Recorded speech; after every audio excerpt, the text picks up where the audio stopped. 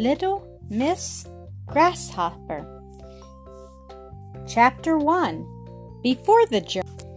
In Dresden, not far from the terrace on the Elbe, stands a large stone house. One sunny July morning, Herr Wieland was sitting there in his easy chair and holding such a large newspaper in front of him that nothing at all could be seen of his face. Opposite him sat his wife in a white morning cap. From time to time she poured a little water from the singing kettle on the fragrant coffee in the coffee pot. Breakfast was about to be served. Then the door opened, and two little girls entered, followed by a young lady who regarded with some anxiety the lively way in which little Rita ran bounding through the room in order finally to spring with one big leap on her papa's knee. By her skill in jumping, it was plain to see that it was not the first time she had accomplished this. Rita now looked triumphantly around as if to say, "Now I am once more seated in my strong castle where no harm can reach me." Then she put her little curly head under the big newspaper and said roguishly, "Oh, Papa, now I have found you. When are you going to the Gemmi?" Papa laid aside his paper, kissed his little girl, and said, "First, good morning, little Grasshopper. We will see about planning for the trip later." On account of her nimble jumping, her papa called her little Grasshopper. When Rita found the big paper was no longer between her and her papa, she threw her arms around his neck and said good morning with great affection. Meanwhile, her sister Ella was standing perfectly still beside her papa's chair, waiting for his morning greeting. Then he kissed his older little daughter also, and she sat down quietly at the table. "Now please go too and sit where you belong," said Papa to Rita, who had made no move to leave her high seat. "I'm going right away, Papa," said Rita assuringly, but first she straightened herself up in her castle and said, "I was only waiting for you to say when we are going to the Gemmi." As soon as Mother has packed," replied her Papa. Then Rita jumped down and ran to her mother. "Oh, Mama, let us pack today. Please, please, right away," begged Rita coaxingly.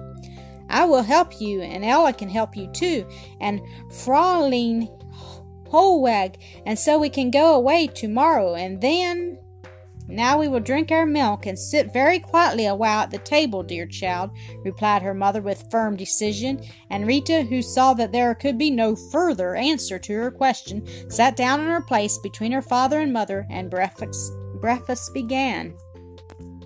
Every morning for a long time had begun in Herr Wieland's house with pressing question about the trip to the Gemmi.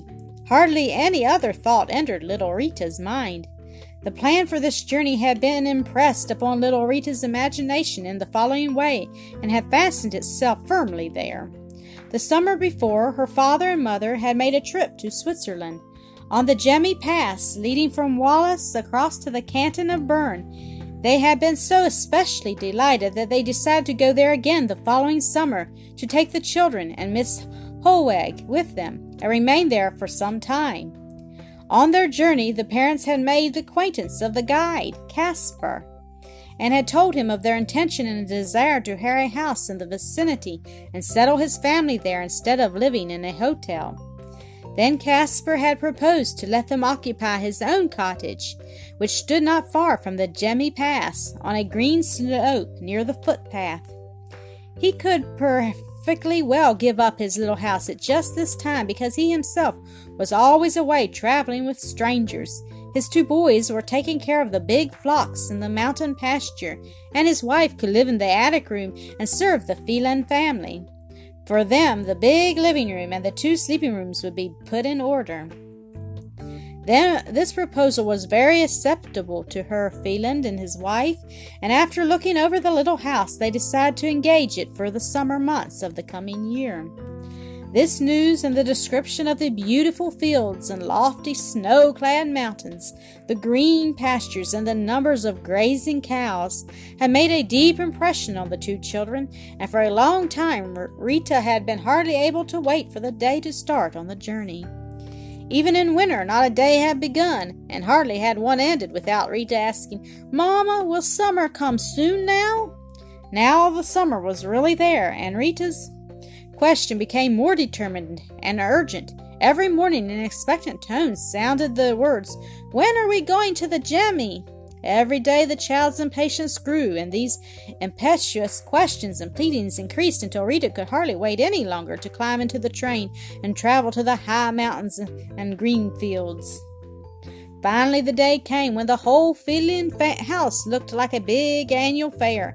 Every possible kind of clothing lay around in such piles in all the chambers that there was no more place to sit down.